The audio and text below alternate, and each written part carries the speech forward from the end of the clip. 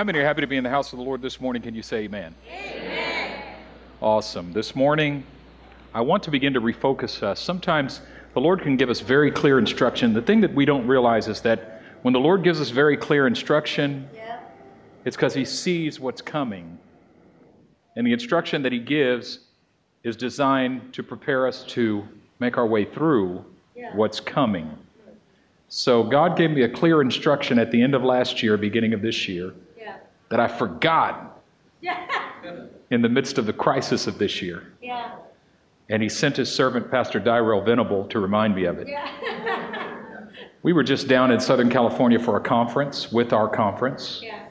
And we had a prayer time with just our team. It was our trustees, minus Chris Davies, and our staff, what's left of it. And I was just pouring out my heart and talking about, we were talking about the crisis of this year. And then Pastor Dyrell looked at me and said, PB, what did God tell you a year ago? What did God tell you at the beginning of this year? What did God tell you? And that was like, oh yeah, of course. God already saw this coming. And what God told me a year ago, well, end of last year, beginning of this year, it was actually about a year ago this time. He gave me 3 mandates. Number 1, set your eyes on the harvest. Number 2, call the whole church to the ministry. And number 3, raise up new voices. I immediately started thinking about how to do number 3. And that didn't work. I thought we had one, and then he left and moved to Texas. But they're coming back. But what I realize is there's an order there. First, set your eyes on the harvest. Not just me, the whole church. And when we all set our eyes on the harvest, it'll be easy to call the whole church to ministry. And once we call the whole church to ministry, it'll be easy to raise up new voices. So I want to start this morning by redirecting us. We weren't ready to make this announcement yet, but I need to make it. We're going to do a food drive, a turkey drive for Thanksgiving. And we're going to need a lot of help with that. Also, if you haven't signed up to help with Trunk or Treat this coming Saturday is a very important day. We're reaching this whole neighborhood. We're reaching this whole community. And we need every hand on deck for that. Every possible hand that can help with that. Please be here to help with that because that's going to be a wonderful time. But we're going to experience the kind of church that God destined us to experience when we set our eyes on the harvest. I'm going to read from the book of Acts, chapter 9.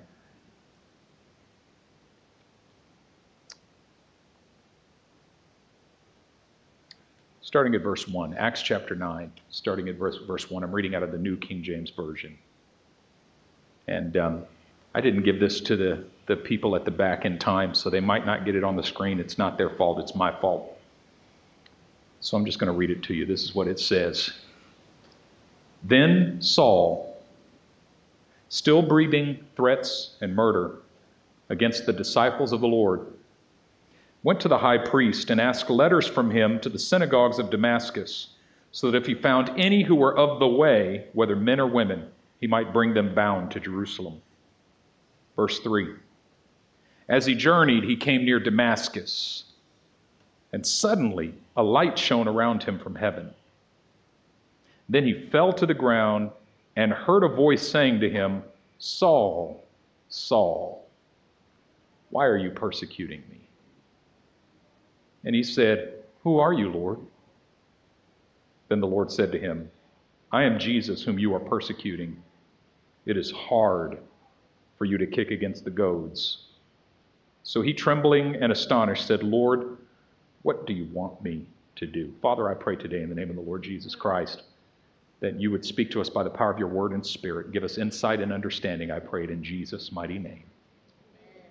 Amen. The conversion of Saul teaches us something that grates against our cultural understanding of Christianity and of salvation. First, very important, is it a little bit hot in here? Could we turn down, just put on just 1 degree, just 1 degree. Okay, 2 degrees, no, just 1. Pastor Chinway knows what to do. It's a little warm. I'm going to be sweating pretty soon, like T.D. Jakes. When you look at the conversion experience of this guy, Saul of Tarsus, there are some things that we learn by reflecting on his conversion experience that grate against the culture of contemporary Christianity. It doesn't grate against the culture of the world. It grates against our culture in the church. The conversion story of Saul is for Christians. It's something that Christians need to understand that we don't understand. Because when we think about salvation, when we think about the gospel, we tend to think as consumers. I needed to be saved, so he offered me salvation. I needed to be forgiven, so he offered me forgiveness.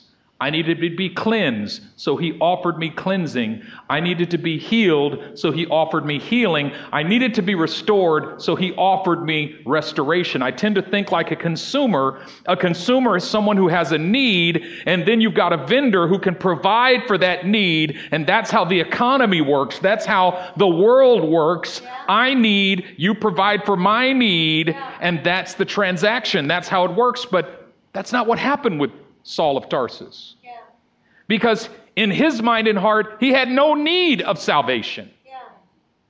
He wasn't looking for it. He wasn't hungering for it. If you want to start a business, the first thing you need is a hungry crowd. If you don't have a crowd that's hungry for what you're selling, your business will fail. But if you've got a hungry crowd, a crowd that's hungry for what you're selling, your business is about to blow up. But when Jesus came to Saul, he didn't come to one who was hungry. He came to one who thought he was full. He didn't approach him because he was hungry. He didn't approach him because he was desperate. Not like the Syrophoenician woman. She came to Jesus desperate. Have mercy on me. My child, my daughter is demon-possessed. Have mercy on me. Son of David, have mercy on me. And Jesus says it's not good to take the bread that's for the children and throw it to the dogs. And she said, yes, master, but even the dogs eat the scraps that fall from the master's table. Jesus says, wow, that's the most faith I've ever seen. Go in peace. You have what you asked. And her daughter was healed from that very moment. She came to Jesus desperate. Saul of Tarsus did not. He was on the way to kill the followers of Jesus. He was on the way to destroy the church. He was on the way to disrupt the gospel. He was an enemy of Christ. So why in the world would Christ save him? And the core lesson, the fundamental truth that we discern, that we glean from the salvation experience, the conversion experience of Saul of Tarsus, is that Jesus saves you because he needs you, not simply because you need him. He was saved not simply because he has, as an individual, needed to be saved, but because God needed him for something. Now, I know we have this whole Abba construct, and one of the fundamental premises of our church is that your purpose is not to do something for God, but to be the eternal object of God's eternal love. That's why you exist. Yeah. But I want to make a distinction between the purpose of your existence and the purpose of your conversion. He created you to love you, but he saved you to use you. And if all you're thinking is about what you need, you're going to approach the Christian faith as a consumer. And if Saul of Tarsus had approached the Christian faith as a consumer, none of us would be here today. Because the entire mission to the Gentiles would have never happened. I think a lot of people have somewhat of an inferiority complex. People who get saved who were like really out there. I've had friends who were murderers before they got saved, like real murderers, like they got bodies. I had friends who got saved I got a friend who was a pimp before he got saved, right? I've known many people who were prostitutes. I've known many people who were drug addicts. I've known many people who were thieves. I've known many people who had like rough backgrounds, and they've got some real sin and some real skeletons in the closet. Yeah. And I think if you got saved and you've got a past, like you're trying to wear long sleeves to cover the tattoos, you got that teardrop removed. You know what I'm talking about? Like you got a past. There's a sense of inferiority. I don't think you should have any sense of inferiority because of your past. In fact, it would be the opposite. I mean, you should have no superiority nor inferiority, but if you had to choose one, choose a sense of superiority. Why? Because you know you shouldn't be saved. The difference between someone who never sinned before and God saved them and whose life was full of sin and God saved them is the person whose life was full of sin knows that they ain't got no business being saved. They know there's no way I should be saved. You look at my history and you look where I've been and you look what I've done and you look at the life I've lived. There's no way he should have saved me. So if he saved me, he must have a plan for me. It couldn't have just been for me. It couldn't have just been so he and I could sit in a room and sing Kumbaya for the rest of our lives together. If there was one thing that was revealed to Saul of Tarsus at his conversion, is that he was saved so that he would be a chosen vessel. He was saved to be a vessel. This is the word of the Lord to each and every one of us today. You were saved to be a vessel, not a consumer. Amen. Yes. That's it. Because all we tend to think about is what I'm going to consume. And even going to church, I go to church to consume. Well, let's see what kind of worship they're serving today. Let's see what kind of sermon they're serving today. Let's see if I get anything out of this. Let's see if I can glean any. Let's see if any of this is relevant to my life. Let's see if I can take any of this and eat it and then apply it to my life. That's what I'm looking for, is something I can consume, something I can glean that is useful for me, that is beneficial for me, that is edifying for me. But what if you stopped thinking like a consumer and started thinking like a vessel? It would change your whole experience of church. It would change your whole experience of life. It would change your whole experience of your vocation. It would change your whole experience of family. If you woke up in the morning and said, wait a second, I'm the only member of my family that's saved. It couldn't have been that was just for me. What if God saved me so I could be a vessel to my family on his behalf? I'm the only one in my office who's saved. What if God saved me so I could be a vessel in my office? Black people, we think this way intrinsically. You know what I'm talking about? If you're the only black person at your job, you immediately have a sense. I represent all black people in all places and at all times in this place. So if I act out, this is the way they're going to think about black people. You understand? We have to do that. We think that. That's just natural. That's natural for us. We've been trained that way from the time we're little. Kirby Clements Jr. told a story about sitting in class. He was at a white school when he was in high school. He was the only black kid in the class. And he was sitting in class one day thinking, acting gangster, and had his hat turned to the side. And his mother happened to be at the school that day, and she peeked in the classroom and saw him sitting there with his hat all to the side. And she cracks the door open and looks at the teacher and goes, I need to borrow him for a second. She said, and she pulled him out of the class, threw him up against the wall, and said, don't you realize you're the only black person in this class? Take that fool hat off. Button up your shirt. Act like you got some sense. And he said, Mama, do I have to represent all black people everywhere? She said, yes, you're going to represent today. Now get in there and act like you got some sense. Some of us need a Holy Spirit mama to pull us out of our classroom. Don't you realize you're the only believer in this room? Don't you realize you're the only believer in your family? Don't you realize you're the only believer on your job? Act like you got some sense. But I'm getting ahead of myself. Saul is on the way to kill some more Christians. And he meets Jesus. He sees a blinding light. He falls to the ground. Then he hears a voice. And the voice speaks to him in the Hebrew language. We learned that in Acts 26 when Paul is giving his testimony to King Agrippa. Yeah. He gives that detail of the story that we don't get in Acts chapter 9. He says, the Lord Jesus met me on the road to Damascus and spoke to me in the Hebrew language, which was his native tongue.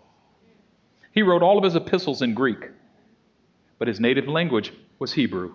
Wow. He was born in Jerusalem. Yeah. He was a Hebrew of Hebrews. He was not just a Hebrew, he was a Hebrew of Hebrews. He was like Time Magazine's Hebrew of the Year. It was called Kairos Magazine. He was of the tribe of Benjamin, which means he was able to trace his lineage all the way back to Benjamin, and then before Benjamin to Jacob, and from Jacob to Isaac, Isaac to Abraham. He could trace his lineage all the way back to Adam. Yeah. He knew who he was. Yeah. He knew where he had come from. He knew what he was about. But when he meets the Lord knocks him off of his beast. Yeah. He falls to the ground and then calls him by his name. There's a misconception that Saul changed his name to Paul when he became a Christian. That's wrong. Simon's name was changed to Peter. That's true. Saul's name was not changed to Paul. Saul was his Hebrew name. Paulos was his Greek name. Since he was little, all his life, he was Paulos in the Greco-Roman world. Remember, he was raised in Tarsus. He was born in Jerusalem, raised in Tarsus. In Jerusalem, he was Saul or Shaul. In Tarsus, he was Paulos or Paul. Jesus doesn't call him by his worldly name. He calls him by his Hebrew name. Yeah. He speaks the language of the heart to him. Yeah. Saul, Saul. And he calls his name twice. God did that to Moses too, didn't he? Moses, Moses. Yeah. He did it to Abraham, Abraham, Abraham. Did you hear the tenderness? When he spoke to Sarah, he only called her name once, though. He has to speak twice to men, once to women. Women hear him the first time.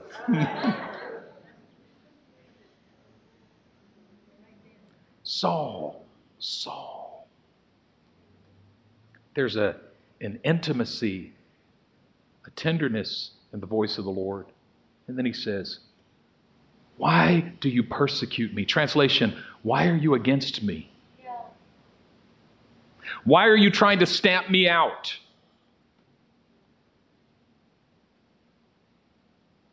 He very tenderly and intimately rebukes him.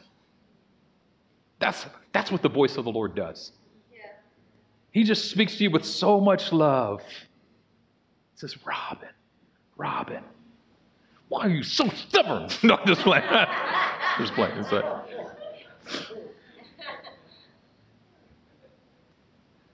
calls him by name and then reveals to him, you're against me and you don't even know it. Yeah. You're persecuting me and you don't even know it. This is the first thing that we discover in this encounter, is that there's only two places, only two sides. There's Christ and Antichrist. You're either for him or you're against him. There's no demilitarized ground. There's no neutrality. I'm neutral. No, you are not. You're either for him or you're against him. There's this whole thing in our culture where we think we don't have to make a decision about who Jesus is and what he is to us. No, you have to make a decision. And if you've delayed the decision, you've made a decision. Yeah.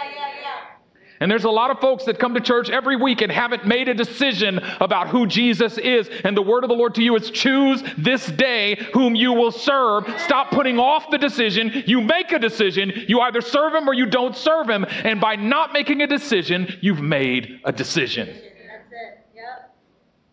Meaning that after this encounter was over, Saul of Tarsus could not say to Jesus, I'll pray about it. You gave me some stuff to think about. Maybe when I get some stuff figured out in my life, I'll make a decision. No. Right now, Saul. Yeah. You've heard the gospel. You've met Jesus. You decide right now. Are you for me? Are you against me? Right now. Why do you persecute me? And then Saul says, I need some more information. I don't even know you.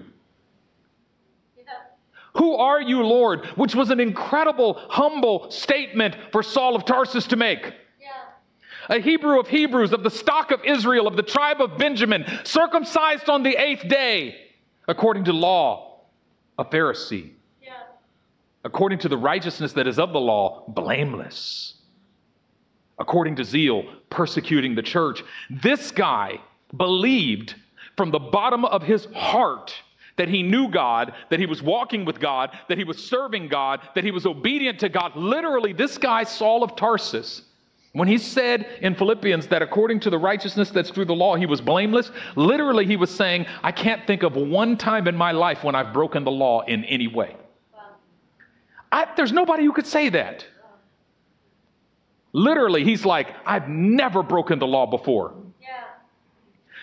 I killed a few Christians, but I didn't think that was breaking the law. I've never eaten meat with milk together. And for this guy, in this moment, in this encounter with Jesus, to confess, when he says, who are you, Lord? Yeah. He's confessing that he doesn't know God. This guy who thought he knew God meets God and immediately confesses that he didn't know God. Yeah. Yeah. This guy who claimed to be serving God meets God and in that moment realizes that not only was he not serving God, he doesn't even know who God is. Yeah. Meaning he was living in the illusion that he knew God. You can live in the illusion that you know God until you meet God. And then suddenly you're like, wow, I thought I knew you. I don't know you at all. Yeah. Who are you, Lord? This is one of the most powerful, one of the most fundamental questions you can ask the Lord. Who are you? Show me who you are. There's a humility of heart that God is looking for. Where we start by saying, God, every day when I wake up, God, it would be prideful of me to think that I know you, to think that I've exhausted you. I need to know who you are. Who are you, Lord? Because until you reveal to me who you are, I can persecute you and not even know it. Yeah.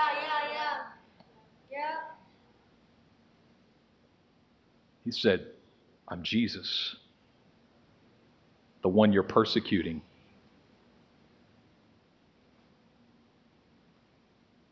Yeah. I'm Jesus. Not Muhammad, not Buddha, not crystals,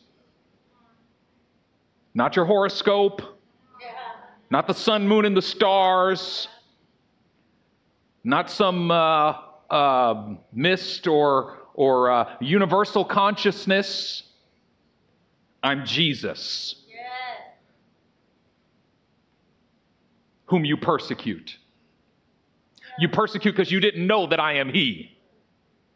You persecute me because you didn't know that I am He. I'm Jesus, whom you persecute.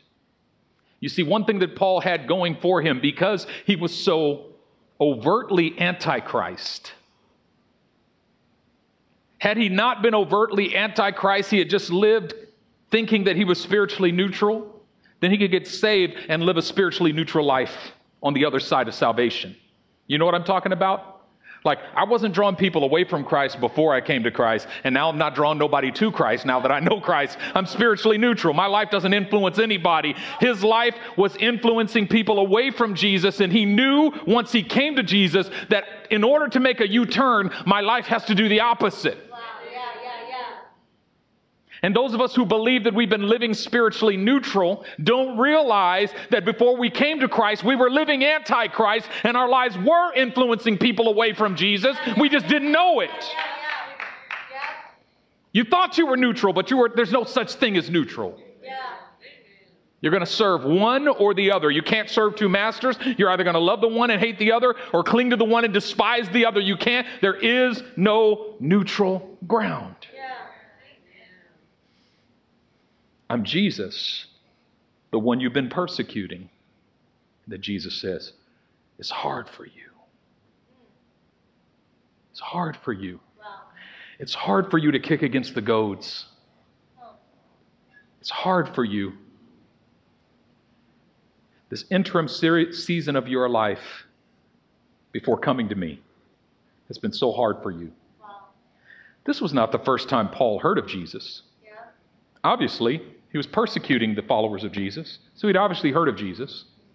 He was in and out of Jerusalem every year for the feasts, which means he was around for the ministry of Jesus. Wow. He probably saw Jesus work some miracles, but he was such a hardened Pharisee that he was with the rest of the Pharisees. When they were plotting to kill Jesus, he was probably in some of those meetings. He probably came up with the best ideas.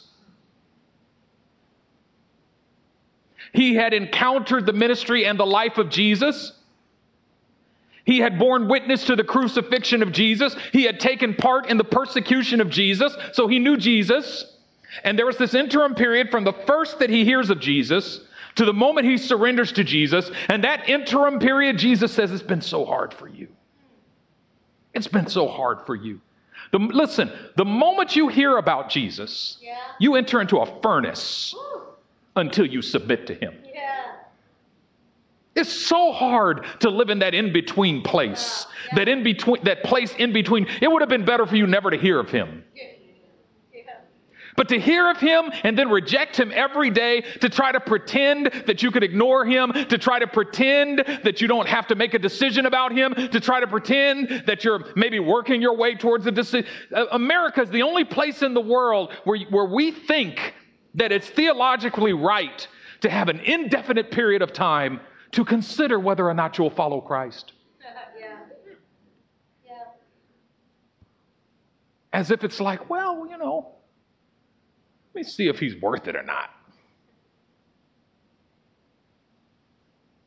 Jesus, in his day, he gave folks one chance. You might be in the boat with your daddy and he walked down to the sea and said, come follow me, and then turned and left. And you either followed or you didn't. Yeah.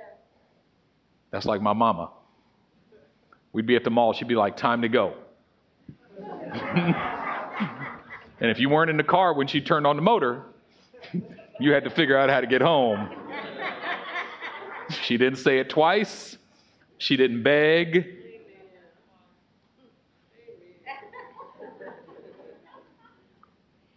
So hard for you. Yeah. And he says it's hard for you to kick against the goads. Now, what are goads? Back then, there were oxen. I know we've heard of oxen, but there are no oxen in the United States of America. I don't know where they get the tails from. They ship them in from somewhere. I don't know. I mean, notice you never had an ox leg. It's just a tail. That's it. But if you had a yoke of oxen, this is how you plowed a field. And they'd put a yoke on 2 oxen, then connect the plow to the yoke, and then you stood behind the oxen with a goad, and you would goad. It's just a sharp stick that you'd goad the oxen in the butt with to make them go forward. Yeah. Meaning, the goads were directional. If the oxen start to turn to the right, you just goad them to the left a little bit so they go straight. If the oxen start going to the left, you start goading them to the right a little bit. Just starts to go to just straighten them out. Literally, what the Lord was saying to Saul was, I've been trying to straighten you out. Oh. Wow. If you're not really walking with Jesus, I guarantee you got some goad experiences in your life. Yeah.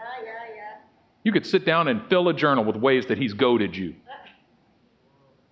Tried to turn you a little bit, tried to speak to you. I remember seeing my brother wrestle with this, like fully committing himself to the Lord. Yeah. And he would go out there and party and, do his thing, and then come home all beat up because he got jumped. It's like he's been goaded. I mean, I know I wouldn't wish that on my worst enemy. But he would even say in the moment, this is the Lord speaking to me. This is the Lord talking to me. Yeah. Go out and shoplift or something and then get caught. His friends did it. They never got caught. He does it. He gets caught. Mom lights him up with the leather belt. He's being goaded. Yeah. And there were all these moments in his life where he saw, and he would submit to the goad temporarily. Yeah. He would break down and he would cry, I know the Lord's speaking to me. I know the Lord's calling me back. I know the Lord is showing me that this is not the way I was raised.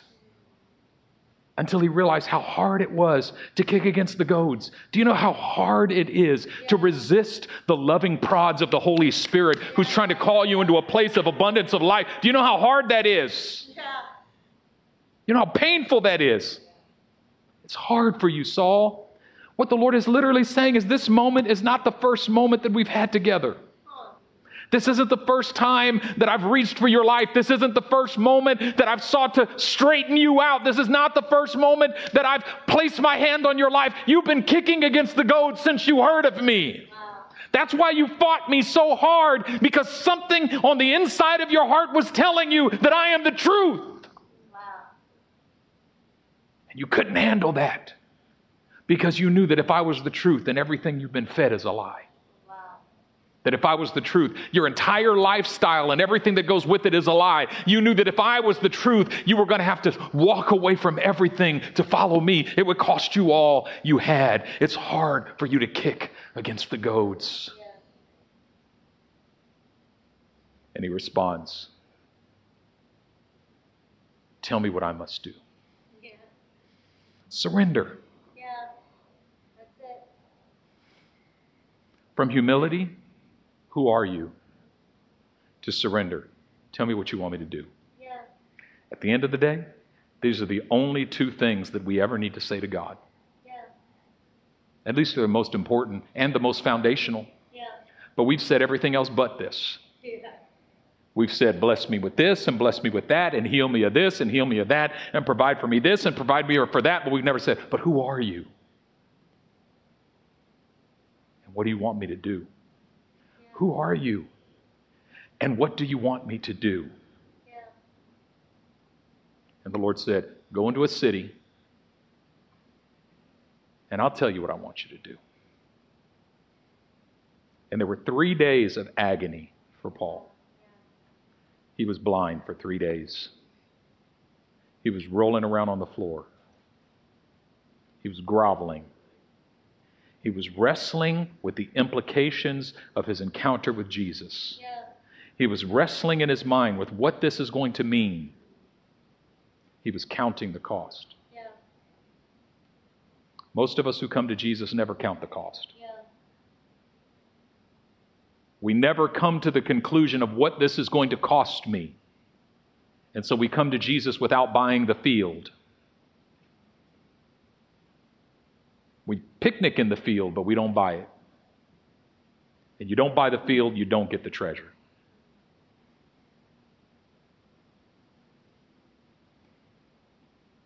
And then he has another encounter. Ananias comes to him. Yeah.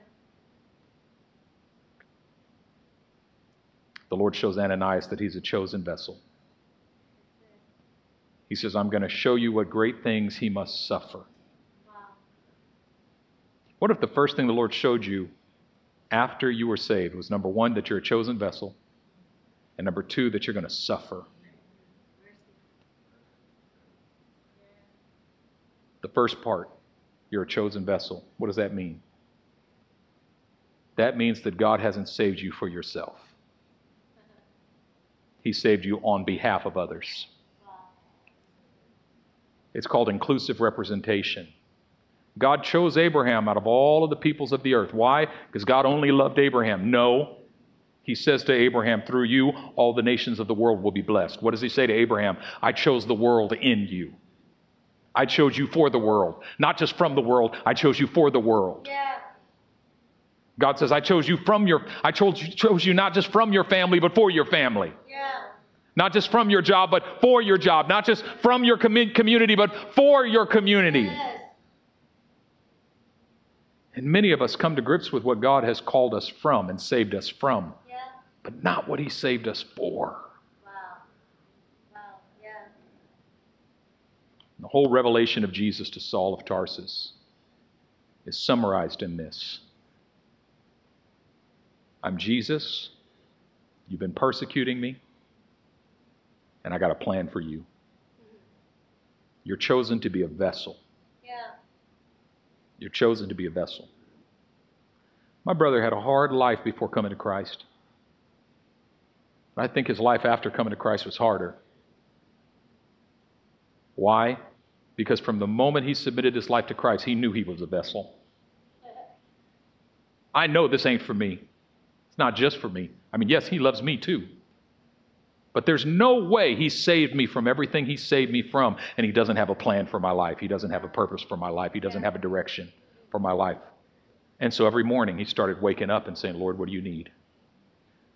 I'll go where you send me. I'll speak to whom you ask me to speak. I'll do what you want me to do. What do you need, God? Here I am. I belong to you. You bought me with a price. I am not my own. What do you need? What do you need? What if every morning you started the day with that confession? Lord, you bought me with a price. I am not my own. What do you need? Here I am. Send me. Here I am. Send me. If you need somebody, Lord, I'm right here. If you need somebody, Lord, I'm right here. If you need somebody, Lord, I'm right here. And I find when you have that mindset, it's amazing what God does. The people you get to talk to, the open doors that God opens, the people you get to minister to if you have that mindset. Most of us don't have that mindset, so can't remember the last time we ministered to somebody. And we think it's because we don't know what to say. Do you realize that there's something in you, that there are people in the world... There are people in the world who are looking for exactly what you have. That what God has done in you right now, without you having any training or education, if you would simply open your heart to being a vessel, there are people right now, all around you, who need what you have. What if we just adopted that heart and that mindset as a body, as a church? We are not our own. We have been bought with a price. The one benefit of being the pastor of this church that I get and my wife gets is embedded in that, and even Pastor Chinway and the other members of the staff, embedded in that calling and saying yes to that calling is the knowledge that I do not go to church for myself. When it's time to go to church, I go to be a vessel. And if I go to be a vessel, he doesn't leave me empty. He fills me too. But I don't go there to get filled personally. But that mindset and that truth is for every believer. Amen. That's for every believer. What would happen if we all adopted that mindset? Our whole church. Well, number one, more of us would go to church more frequently. Why? Because if I'm thinking, I'm not going for myself. There might be some newcomer off the street who doesn't know Jesus, who's never heard the gospel. This might be their first opportunity to receive the gospel. And if they don't see in our congregation that there's a seriousness about this thing, they're going to walk away believing that we don't believe in it. I don't forget, back in the day, we had a newcomer wanted to join the worship team. And so we said, well, if you want to join the worship team, you've got to attend rehearsal for 3 months. You've got to learn this music, this repertoire. So she said, okay. She showed up early for rehearsal, and none of the other members of the team showed up that day. And she said, she made a decision right there. They're not serious about this, so neither will I be. So after that, she was lackadaisical. She showed up when she felt like it. I'm not trying to put the worship team on blast. That was years ago. None of y'all in this room, so just ain't nobody you even know. What I'm saying is that if I'm thinking to myself, there's somebody who needs Jesus. Do you know I could be a light to them just by being an example? Yeah. Do you know I could be a light to them just by being an example? Just by being an example of one who loves the Lord with all my heart, mind, and soul? Just by being there with the right mind and the right heart and the right attitude? That somebody's life could change simply because I showed up? Yeah. Because I didn't see my presence as being insignificant? You on the online campus, do you know that somebody's heart could open to Jesus just because of a comment that you put in the chat? That a comment that you put in the chat makes a statement that this is important to me, that this is life-giving for me? Yeah.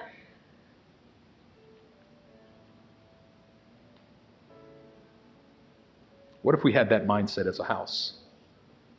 That's what happens when we set our eyes on the harvest. That's what happens when we set our eyes on the harvest. Why am I going to church? Because there's a harvest. There's a harvest of souls that God's called us to reach. And we got to come together if we're going to reach that harvest. We cannot reach that harvest when we're separated and isolated and broken up. And we got to come together if we're going to reach that harvest. It takes all of us. Amen. There's power there. There's power there. All of the power that you saw released in the ministry of the Apostle Paul came through his fundamental conviction. My life is not my own. I've been bought with a price. I belong to Jesus. I'm a chosen vessel. And he's going to send me to others. He's going to give me away. And there's such freedom in that. That if I allow him to give me away, he'll never leave me empty. He'll always fill me up. He'll always recharge my batteries. He'll always strengthen and encourage me and give me life. Father, I pray today in the name of the Lord Jesus Christ, first and foremost, that if there's anyone lingering in the valley of decision, anyone who's postponed their decision to follow you, I pray in the name of the Lord Jesus Christ that you would grant the boldness and the courage to decide. Is it Jesus or not? Are you going to serve him or not? And I pray that you would silence the voice of the enemy in every life. The voice of the enemy that would try to convince you that there's even a choice. That surrender would happen today. And that this would be the day of salvation. I pray that decision would happen now. And it doesn't happen when you say a prayer. It happens when your heart decides. You can say a prayer without a decision, but you can't make a decision without a prayer. If you make a decision, your heart will pray. Make a choice. Make a choice. Secondly, Father, I pray that each and every one of us would embrace this heart, this truth. My life is not my own. I've been bought with a price. I'm a vessel. I'm a vessel. I'm a vessel to my family. I'm a vessel to my community. Wherever I go, I'm a vessel. Lord, teach us to live as chosen vessels. Teach us to live as chosen vessels. Teach us to live as chosen vessels. And Lord, when we decide to become vessels, when we make that decision in our heart to submit to your calling to be vessels, you come and fill those vessels. Come and fill those vessels. Yeah. Fill us, God. Fill us with the power and presence of the Holy Spirit. But thank you that fullness only comes in response to the decision, the embrace of the calling to be a vessel. I speak your blessing over each and every life and give you praise in Jesus' name. Amen. Amen. Let me say something. If anybody here made that decision, I want you to come talk to me. Yeah. And if anybody here have made that decision even previously today but have never been baptized, baptism is the first commandment of Jesus. It's the first step of obedience for a believer in Jesus Christ. Yeah. Well, I got good news for you. Next Sunday morning, we're baptizing right at the end of service. So come talk to me. Sign up for baptism. If you're watching this online and you want to come next Sunday and get baptized, put that in the chat. Pastor Jamerson will follow up with you. Yeah. If you're here today and you want to get baptized, come talk to me. Let me know. We'll put your name on the list. We'll follow up with you. It's the first step of obedience for a believer in Jesus Christ. And a number of our youth are getting baptized next Sunday. And that's exciting. Yeah. So stick around after service for a few minutes for that baptism. Amen? God bless you. May the joy of the Lord be your strength and may his favor be your shield. Have a wonderful day.